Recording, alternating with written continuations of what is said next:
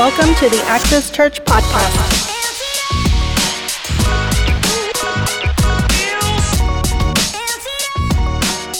We are going to continue our series called No Regrets, Living Life to the Fullest. You know, unfortunately, the church has misinformed and I think has done a disservice to the people for many years by teaching an escapism theology. And they have relegated the fact that Jesus has come only with the only purpose to give you a VIP ticket to heaven. That's what we have made it about. But I don't know if you know that Jesus did not only come to take you to heaven, but Jesus came so that you could have an abundant and prosperous life here on the earth. Now, don't misunderstand me. Yes, I know the rapture and eternity in heaven with God. That is the ultimate goal. That is the prize that we are all running for, that we are all straining for. But I don't want you to think that God doesn't care what kind of life you live right now. I don't want you to think that God is like, well, just suffer through life, just go through it, find a way, and if you make it through, then you'll get your crown and get to heaven. But Jesus did not just come to take you to heaven. He came so that he could teach you how to have an abundant and prosperous life. In fact, 2/3 of what Jesus preached about during his 3.5 years of earthly ministry, it wasn't about how to get to heaven or that we could get to heaven, but he was teaching us on how we can have a full and satisfying life here on the earth. In fact, I think in Luke 19:10, we find Jesus' thesis statement for his ministry. Look at what it says. It says, "For the Son of Man has come to seek and to save that which was lost." It doesn't say, and I know you probably heard it preached for years, that the Son of Man came to seek and to save the lost. But that's not what the Word of God says. When you look at it, and the NASB is one of the English translation that is most comparable to the original language. And it specifically says that the Son of Man has come to seek and to save that which was lost. So when we look at the beginning, when we look, if we want to know why Jesus came, we've got to understand what was lost. We see that from the very beginning, God put Adam and Eve into the Garden of Eden. He put them into a place where they lacked nothing. He put them into a place where they had everything in abundance. In fact, that's what the word Eden means. The word Eden means voluptuous or abundant living. It means to be prosperous. It means to be blessed. So we see that from the very beginning, God's will and God's intention for man on the earth was to live an abundant life. In fact, Jesus reiterated this when he said in John 10:10 that the thief comes only to steal and to kill and destroy, but I have come. This is Jesus talking. I have come so that they may have life and have it to the full. He's not talking about, you can have life when you get to heaven. Yeah, when you get to heaven and you get your ultimate goal and you make it, through the end of earthly time and you pass from time into eternity, then you can have it. No, he's talking about the reason I came right now. Part of my purpose is not just to restore you, to give you an opportunity to live in eternity in heaven with me, but I came so that you might have life and have it to the full. Jesus wants you to live your life to the fullest. He wants you to have an abundant life here on the earth. So he came to seek. That word seek means to ransom, to restore. He came to restore what Adam and Eve lost when sin entered the picture. So in order for you to access his predestined and prepared abundance for your life, you must first start and accept the idea that God wants to bless you. It is God's will for your abundance. He wants you to have an abundant life. In the New Living Translation, it says it this way. In John 10:10, the thief's purpose is to steal, kill, and destroy, but my purpose is to give them a rich and satisfying life. So God wants you to live in abundance. God takes no joy, nor does he gain any glory from seeing you impoverished and suffering. Do you know that your life's purpose is to give God's glory? That's what he desires. He wants every facet and every aspect of your life to give him glory. And how could God get glory from someone that is suffering, someone that is impoverished, someone that is in lack? Imagine, what father takes joy in seeing their children suffer?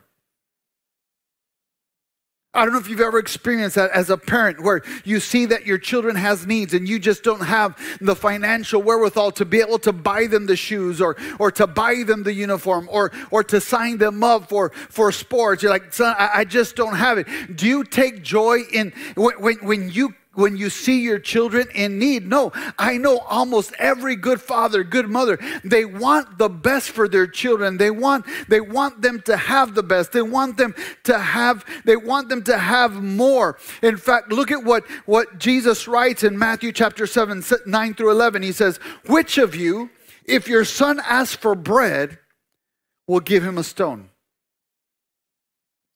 Think about that. Which of you, if your son asks for bread, would give him a stone? Now, I probably have some fathers in here that would probably do that as a joke. I can think of a few. Stephen's not here, right? I could totally see Stephen doing that. But think about it. And verse 10 says, or if he asks for a fish, you will give him a snake. If you then, though you are evil, know how to give good gifts to your children, how much more will your Father in heaven give good gifts to those who ask him? Look what it says. It says, give good gifts to those to ask him. I know some of you are so spiritual and so pious, like, Pastor, I don't ask God for anything. I just want to love on him and worship him. But the Bible, Jesus himself is giving you permission to ask. He's giving you permission to ask. It's okay to go to your heavenly Father and ask for the things that you need. When you ask according to his will, the Bible says that he will answer, he will give you. In fact, if you yourself desire for your children to have a good and prosperous life, how could you ever think, how could you ever imagine that God would not want you to be prosperous?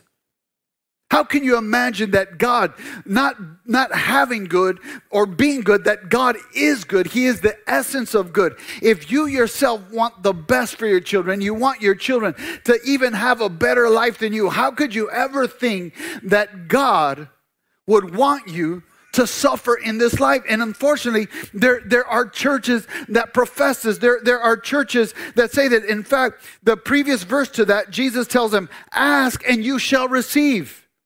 Now, does that sound like someone that wants you to be suffering in lack? And then he goes on to say, everyone who asks receives. In fact, there are many scriptures that speak to God's will and desire for us to be blessed and live in abundance. And unfortunately, there are churches that profess that there is a correlation between poverty and piety. And I'm not trying to step on a few toes, but it was the organized Catholic Church that created that false, unbiblical ideology that correlated poverty with piety. And I'm here to tell you that there is no biblical foundation for that.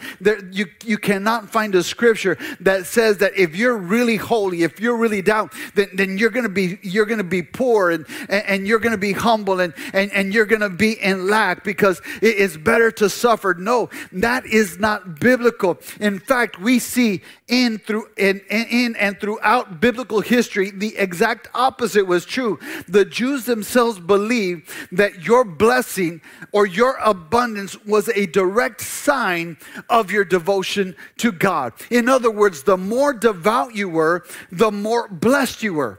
In fact, look at God promises to the Israelites when they were coming out of poverty. They were in Egypt. They were slaves. They had nothing. He said the promise was that he was going to take them to a land that flowed with milk and honey. Now, obviously, we know that that was a metaphor.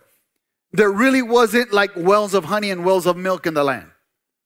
That was a metaphor. What he was literally saying is that I am going to take you to a place and I'm going to bless you. And in that land, you are going to be so prosperous that the milk and honey is going to flow. In other words, you are going to have a source that will never run dry. You are going to have more than enough. You're going to have more than enough. You're going to have abundance. And then God goes on again to promise them in Deuteronomy 8:7-9. He says, for the Lord your God is bringing you into a good land, a land with brooks, with streams and deep springs gushing out into the valley and hills, a land with wheat and barley, vines and fig trees, pomegranates, olive oil and honey. Sounds like they went to H-E-B. A land where bread will not be scarce and you will lack nothing. A land where the rocks are iron and you can go and dig copper out of the hills. What is God saying? I'm taking you to a place where you are going to have an abundant life. You are going to have not just what you need, you are going to have more than you need. Look at that list. He said you're going to have wheat and barley, vines. But let me tell you this, that when the Israelites got to the land, they didn't walk in and they saw vineyards and wheat fields and barley fields and olive trees. No, they got to a land that was nothing more than potential. They had a promise, but they had to put work in order to obtain the promise.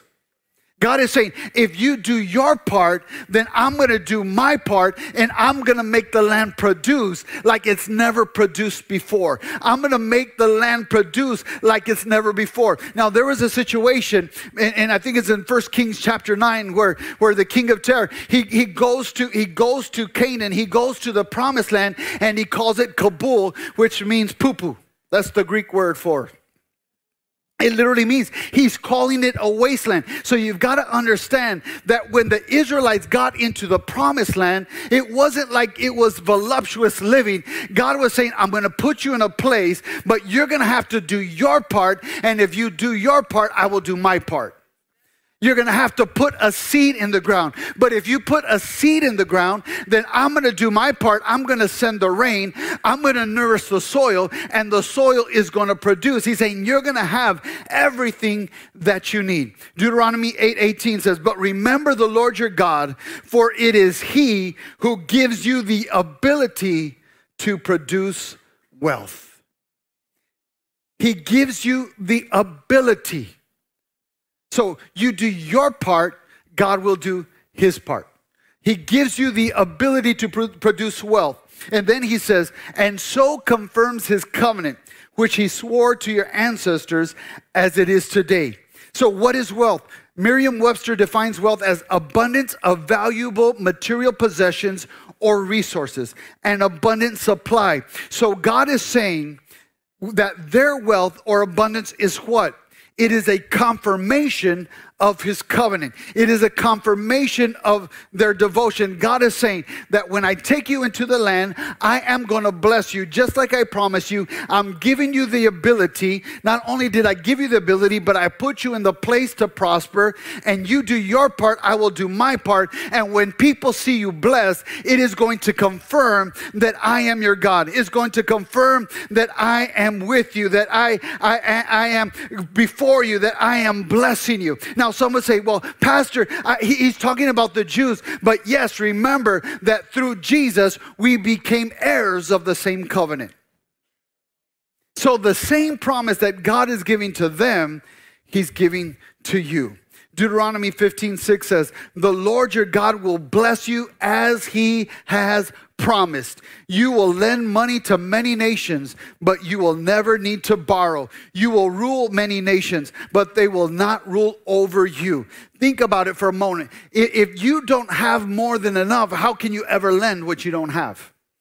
And God is saying, I am going to bless you so much that you are going to have more than you could ever imagine, that you are not going to be the borrower, you are going to be the lender. Now, don't confuse provision with blessing. There is a distinction between provision. Provision is given to you by position. The fact that you are a son or daughter of the King, the fact that you are a son or daughter, a child of God, you have your provision. God promised to provide for you, but he also promised to bless you. So provision is just enough, but blessing is more than enough. Blessing is abundance. Now the Israelites, they went through a season of provision. They went through the desert. And in the desert, God gave them daily manna. In fact, God says, I'm gonna give you manna, but you can't store it. You can't keep it. It's gonna spoil, from one day to the next. It's gonna spoil. So every day, God would give them what they needed. He wanted to understand the difference between provision and abundance. He said, you're gonna go through this season of provision, but then I'm going to show you what it's like in the promised land for you to walk in the fullness of an abundant life. So how do we access abundance? How do we access abundance? Now remember, Jesus didn't come to establish a church or a religion. He didn't come to establish Christianity. Jesus came to establish the kingdom of God here on the earth. And just like every government, the kingdom of God has laws and principles by which will govern the daily life of its citizens. And just like every other government, the kingdom of God has these principles. Now, Jesus makes a distinction when he comes and he tells us that those laws or principles are keys. See, you and I, we often see laws as limitations. Like things that hold us back.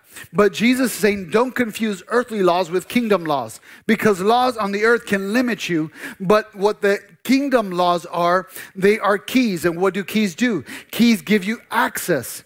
And so as a citizen of the kingdom of God, you have rights, you have benefits, and you have blessings that you can appropriate for yourself. And how do you access or appropriate those benefits and blessings? By using the keys. Now, there are several keys of the kingdom that grant us access to the blessings and benefits of the kingdom. Some of those keys are praying. Praying is a key. Fasting is a key. Serving is a key. Did you know that serving is a key that grants you access to the life that God wants for you? That's why we tell you, don't come to church just to sit, sing, and listen to a sermon. You should come to church to serve. Why? Because serving in God's house will unlock and unleash blessings in your life. Let me give you the perfect picture of that from Scripture. Do you remember that God promised David when he was 12 years old that he would be king of Israel?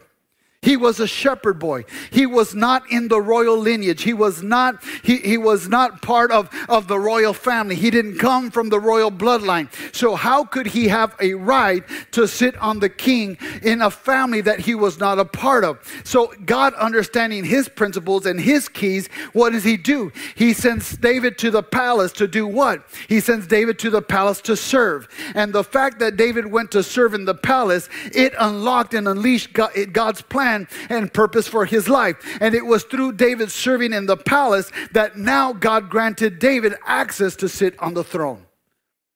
So you're serving in the church, whether it's in hospitality, media, audio, children's ministry, dance ministry, worship ministry, greeting, whatever it is. Let me tell you, when you serve, you are unlocking and you are gaining access to things that you thought you could never access in your life.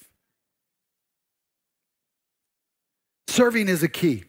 Praising is a key. Honor, obedience, and giving of first fruits, tithes, and offerings. Now, all of these keys, and all of these keys operate on the level of faith. They operate in the realm of faith. It is a prophetic act. It is a physical act that you do in the physical that carries powerful spiritual implications. For instance, oftentimes, the devil will say, well, what good is raising your hands? The Bible says, lift up your hands in the holy sanctuary. And so we lift up our hands and we're thinking, the devil can criticize your praise. Well, why are you singing? Why are you shouting? Why do you lift up your hands? And I believe that God gives us a picture in the scriptures. Do you remember when the children of Israel were in the valley and they were facing a very fierce and tough battle? And God goes to Moses and says, Moses, I want you to go to the mountaintop. I want you to stand there and I want you to raise your hands. And as long as you raise your hands, the children of Israel, they're going to win the battle. They're going to gain the victory. So Moses does what he says. He lifts up his hands. He picks up his hands. And as long as his hands were raised, the children of Israel were winning the battle. And I think God was saying that is what happens in the physical realm. But when you operate in the realm of faith and you begin to raise your hands, you are mobilizing the host and the army of heaven. As you raise your hand, the devil say, what good does that do? You're just raising your hands. You're just singing. But what you don't realize is that as you raise your hands in worship, you mobilize heaven's army, and heaven's army begins to fight your battles on your behalf. Heaven's army begins to mobilize and begins to operate. And as long as you lift up your hands, you get to win the battle. That is the picture and the pattern. So whether or not we use these keys will determine if we access all that God has provided for us. But just like in life, different keys unlock different things. You have a car key, a house key, an office key, a storage key. And each one of those keys will unlock a different thing. You can't get into your house with your car key. You can't get into your office with your house key. You need the right key to access the right space. Well, in the kingdom of God, it's the same. There's no universal key that just unlocks everything in your life. There are some things that serving will unlock in your life, like we said with David. There are some things that prayer will unlock, and there are some things that giving will unlock in your life. But I believe that one of the most powerful keys to unlock the blessing of abundance in your life is the key of first fruits offering. And I know some of you are like, okay, there's the catch. I was waiting for it, just like that late night infomercial. There it is. He's going to ask for money. No, I'm not going to ask for money, at least not today. And I know some of you like, Pastor, all you do is talk about money. No, you just came at the wrong time when we're doing the generosity series. But honestly, I feel like we have been successful in fostering a culture of guilt-free giving. We're not a church that gets up here every day and just asks you for money. Or we don't ask you to pass up or pass out.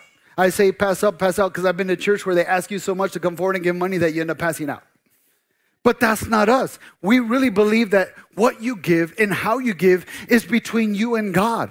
We're not going to guilt you into giving. We're not going to make you pass up in front of everybody or pass out in front of everybody. We're not going to pass the plate to you. We have giving boxes in the auditorium. You can give online, however you want to do. But we're never going to treat you better or treat you differently whether you give or not, because we believe that giving is an act of devotion between you and God. But I believe that giving will unlock abundance in your life like no other key. And please understand my heart. Like I said, we are not a church that is always asking for money. But I believe that it is my job to teach you the keys, and you get to decide whether or not you want to use the key or not. So I believe that the key to accessing abundance is the key of generosity, giving of tithes, first fruits, and offerings. Maybe you're saying, well, Pastor, first fruits and tithing are the same thing. No, there is a difference and distinction between first fruits offering and tithing. To give a tithe means that you give 1/10 of your income to your church. Now, tithes are generally given throughout the entire year, and tithes are meant to be given almost in an automatic sense of obedience. After you receive your income, whether it be a paycheck, commission, bonus, garage sale, and I'm so gangster about giving that if I get money for my birthday, if I get money for pastor appreciation, whatever it is, I'm going to give God the 10% because I understand what the tithe will unlock in my life. So I give. So whatever it is that you get, you give that 10%. Now, first fruit offering is a little bit different. This is typically an annual gift that you give to the church done at harvest time. In fact, look at what the writer of Proverbs writes in Proverbs 3:9. He says, "Honor the Lord with your wealth and with the first fruits of all your crops." So the Israelites lived in an agrarian society, so their economy depended on the Lord in a very clear way. They needed rain. They needed the land to produce. And so harvest time essentially came 50 days after Passover. And so on the day of first fruits, that's where they would bring the first and best of their crop to celebrate and thank God for his provision. You'll find in scripture that God always combines and correlates giving and a celebration together, because giving should be something that we do joyfully. Somebody say amen. So they would do that. And according to the International Fellowship of Christian and Jews, when an Israelite saw the first emergence of one of the 7 species of the land, wheat, barley, grapes, figs, pomegranates, olives, or dates, and he was to go and tie a red string around it, designating it as his first fruits. So the Israelite would plant the crop, and the first crops that would sprout up or begin to bud, he would go and he would tie a red string around that crop, and he would know that as that crop would ripen, that when he would harvest it, that would be separated and taken to the temple as a first fruit offering. Now, if you don't understand, Jewish culture, the Israelite culture, there were actually 3 harvest times that they would do. You had the first fruit, you had the middle harvest, and the end harvest. And so if you don't see the picture that correlating to the rapture, then you're missing it, because Apostle Paul says that we are the first fruits, the church, when we are raptured. So the Israelite would tie a red string. The red string represents the blood of Jesus in our life. So the first fruits is what would go into the temple first. That was the first part of the harvest. So we see the picture of the rapture. We don't have time to get into that. So when that stalk tied with the red string would fully ripen and be harvested, then he would separate that crop and take it to the temple as their first fruit offering. Now, because you and I, we don't live in an agrarian culture, we are not actually harvesting crops, at least most of us aren't. Our first fruit offerings come from what we earn, from how we gain increase in wealth, which is essentially our income. So this is what we do. We give out of that. So for us, what we practice here at Access Church, and I know some of you might get ready to pass out. So somebody get a fan ready in case you do. Because I understand that it takes faith to give. It takes faith to give. It takes faith to give 10% of your income, every 2 weeks or once a month or weekly. I get that. I understand. But the Bible makes it clear that tithing is elementary. That is first level. But then we go into the greater offerings, and one of those is first fruit offerings. So we at Access Church, we designate a 1 week of salary of the year at the beginning of the year, and we offer that to God as our first fruits offering. Nobody passed out? Okay. So we're good. Okay, this is a sign I'm in the wrong church. No, you're in the right church. So that's what we do. We give 1 week of salary because we don't have harvest crops. That's our harvest. So for me, literally the first salary, the check I get of the year, I give it completely and wholly. I give it to God. And let me just make this thing clear. You do not give your tithes or your first fruits to Access Church. Okay? That's not, you give it to God. And you sure don't give it to me as the pastor. I hear people say, I give my tithes to that pastor. No, that's not what you do. Everything you give to God. Just like you don't give money to the IRS. You don't give money to the IRS, you give money to the government. And the government has created a very diabolical organization, this is my personal opinion. The IRS as the institution that is going to steward and manage the taxpayer money. So we don't give, just like you don't give your money to the IRS, you give your money to God through the IRS, or to the government through the IRS. You don't give your money to the church, you give your money to God through the institution of the church, what God has established to steward and manage the resources of the kingdom. Are you with me? So the key to abundance is our first fruit offering. And let me tell you this, that this, my belief that this is the key that will unlock that level of abundance, of more than enough in your life. It's not just theological because it is scriptural, but it is experiential. I have personally experienced the blessing of abundance through the key of first fruits, as have many other people in our church. And throughout the year, I often get to hear the testimonies of how God has blessed homes, families, businesses, even from people that were skeptical just like you, but they ended up taking a step of faith. And then they were able to see and testify to the abundance that was unlocked in their life through the key of their first fruit offering. It takes faith to unlock abundance. Why did God choose to use keys? I don't know. You're going to have to ask him. But that's the way that we appropriate the benefits and the blessings. Remember I said, God told the Israelites, you're going to go to this land. There's vineyards and pomegranates and olive trees. They got there. There was nothing. There was the potential. He put them in the place, but they had to put in their seed. And once they put in the seed, then it would produce that abundance harvest of crops. So I'm going to conclude with this. The famous Bible story of Cain and Abel begins with two brothers offering to God.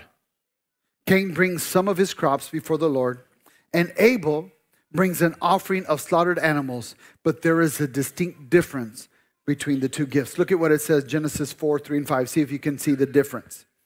In the course of time, Cain brought some of the fruits of the soil as an offering to the Lord. And Abel also brought an offering, fat portions from some of the firstborn of his flock. The Lord looked with favor on Abel and his offering, but on Cain and his offering, he did not look with favor. So Cain was very angry and his face was downcast. So Cain brought some fruit and vegetables, probably something that he had left over after he had fed himself and his family. But Abel brought the best of the best of what he had to God, the firstborn, the healthiest of his animals. And God noticed the difference between these two sacrifices, and he had a clear preference between the two. Now, disregarding what famously happens in the rest of the story, the sacrifices of Cain and Abel teaches us a very valuable lesson. Giving our first fruits means giving God first and giving our best to God.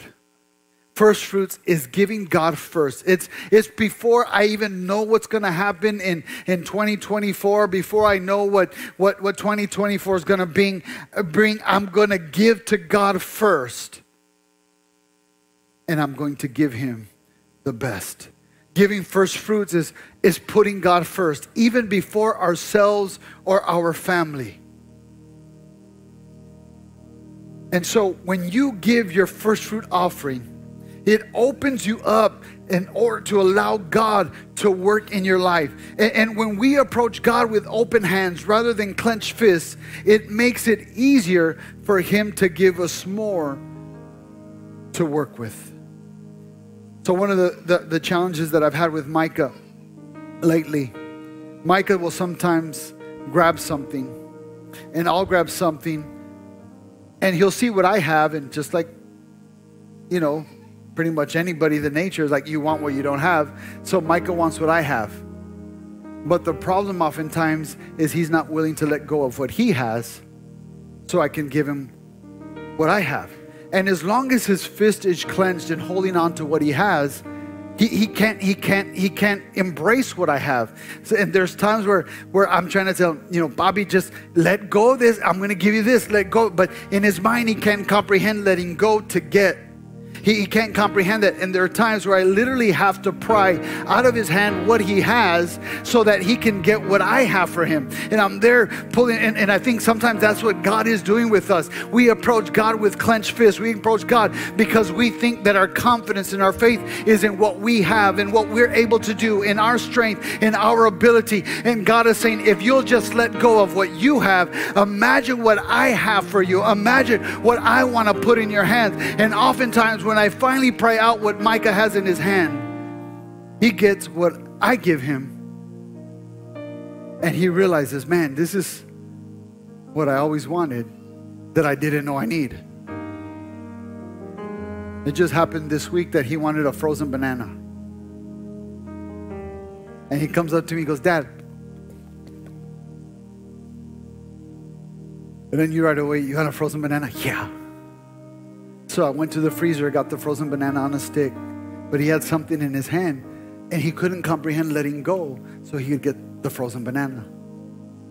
And I had to pull out of his hand what he had, and I put it, and as soon as he got the frozen banana, he was happy.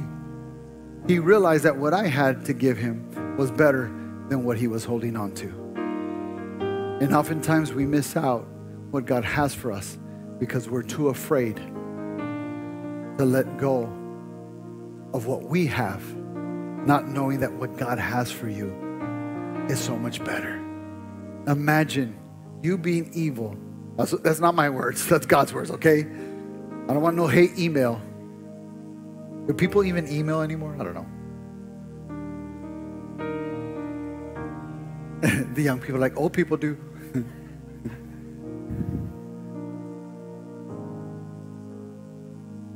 Know how to give good gifts. Imagine your Heavenly Father. So when we give God our first fruit, it reminds us that God is our ultimate priority. It shows God that we are obedient to Him and that we can be trusted with more. And perhaps more importantly, being generous in this way shows that we are grateful for all that God has given us. And finally, did you know that the Hebrew word for first fruits is bikurim, which literally translates in the promise to come. So when we give our first fruits offering, we are faithfully placing our hope and trust in the Lord for the promise to come. See, when you come at the beginning of the year with your first fruit offering and you're saying, God, I don't know what 2024 holds. I don't know what is waiting for me in May, June, or July. I don't know where I'm going to be in December. But God, all I know is that I'm going to put my faith and trust in you. And so when you come with your first fruit offering, you're saying, God, I'm putting my deposit. I'm using the key that is going to access all of the promises that you have for me in this year. I am utilizing the key. I'm putting it in the keyhole so that I can access everything that God has for me in this year. It is your assurance to access the promises to come. I don't know about you. I don't know if you know, but God has many amazing blessings for you this year. And all He's waiting for you is to pull the key out of your pocket, out of your wallet, out of your checkbook. All He's waiting for you is to put the key and use the key so that you can access everything that He has for you in 2024. When we do that, it is a way of saying, God, you can trust me with increase. I will use what you give me to sow back into your kingdom. And in return, I believe that God blesses us with divine connections and kairos moments necessary to get us where He wants to go. See, that's an often overlooked way that God blesses us. God loves you so much, and He's so invested in you fulfilling your purpose that when you honor God and you use the key, He's going to put you in the elevator. He's going to put you in the waiting room. He's going to put you in a place for that connection that you needed to start that business, to get that investor. He's going to put you in a place that is going to connect you, that person is going to be someone that God is going to use you to catapult you forward, to move you forward in your purpose. He's going to bring a kairos moment where you just have this moment of illumination where you get that strategy or that idea that is going to lead to your blessing. In other words, when you give, it is God expanding our land, our territory, our influence. It is God lining us up to receive all that He has for us. Now the ball's in your court. You decide. Maybe you're not ready. I get it. Don't, like I said, we don't treat you differently whether you give or you don't give. You're welcome to come for the free coffee and donuts. Well, next week, you're like, Pastor, no donuts today. I know, because of the fast. But next week, we're going to have really good donuts. And coffee.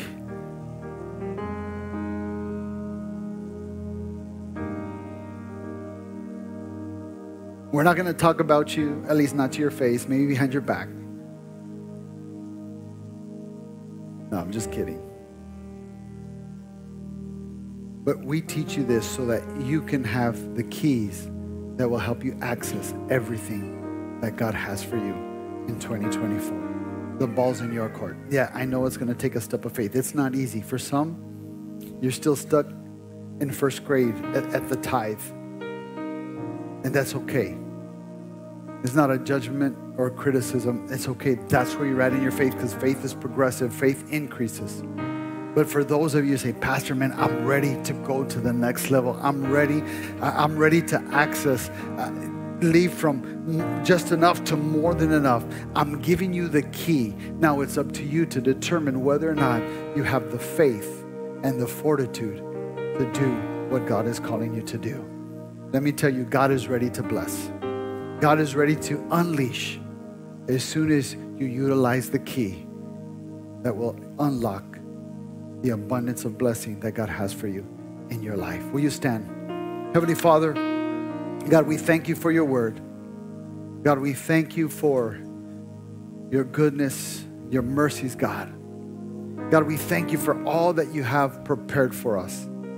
Lord God, and I pray that as we prepare our first fruits offering for next week, God, I pray that you would begin to stir up in our hearts, begin to stir up the faith that we need to be able to step out, to trust you enough to trust you that you are faithful and true to your word.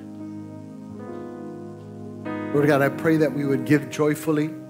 I pray that we will give intentionally, purposefully, as an act of obedience, as an act of devotion, and as an act of worship. Lord God, I pray that everything we do and say would bring glory and honor to your name. We just thank you today for your word. In Jesus' name, amen. Thank you for joining us, and a special thanks to those who have given to support this ministry. Without you, none of this is possible. If you like this podcast, please like and subscribe and share it on social media. Thank you for listening. God bless you.